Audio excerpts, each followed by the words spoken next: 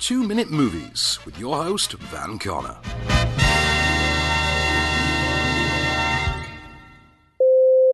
Screenwriting titan Aaron Sorkin's back on our screens this week, both theatrically and streaming because COVID, with The Trial of the Chicago 7, Netflix's fiery chronicle of the legal treatment afforded the eponymous protesters in the aftermath of the 1968 Democratic National Convention, largely taking the form of a boilerplate courtroom thriller dealing with abuses of power, the perversion of the US legal system to serve restrictive governmental agendas, and the climate of fear and outrage that engulfed America as the war in Vietnam raged ever further untempered. Naturally, it's not without a certain element of topicality. His second effort following 2017's weirdly undervalued Molly's Game, Sorkin, the director, remains quite ruthlessly efficient, perhaps even detrimentally so given the opportunities afforded him here by the period setting. It's about directorial precision, shots are tight, framing is rigid, visual flourishes are the furthest thing from a priority, and, when the urgency of his story calls for it, that proves to be quite the asset. It's in the lighter moments of The Trial of the Chicago 7, however, and given it's an Aaron Sorkin project, naturally there are more than a few of those, that a little stylistic levity may have perhaps taken something very, very good and made it great. What prevents it from reaching real greatness, though, from becoming the trial of the century as depicted, is its helm's enduring inability to resist dialing up the 11th hour schmaltz,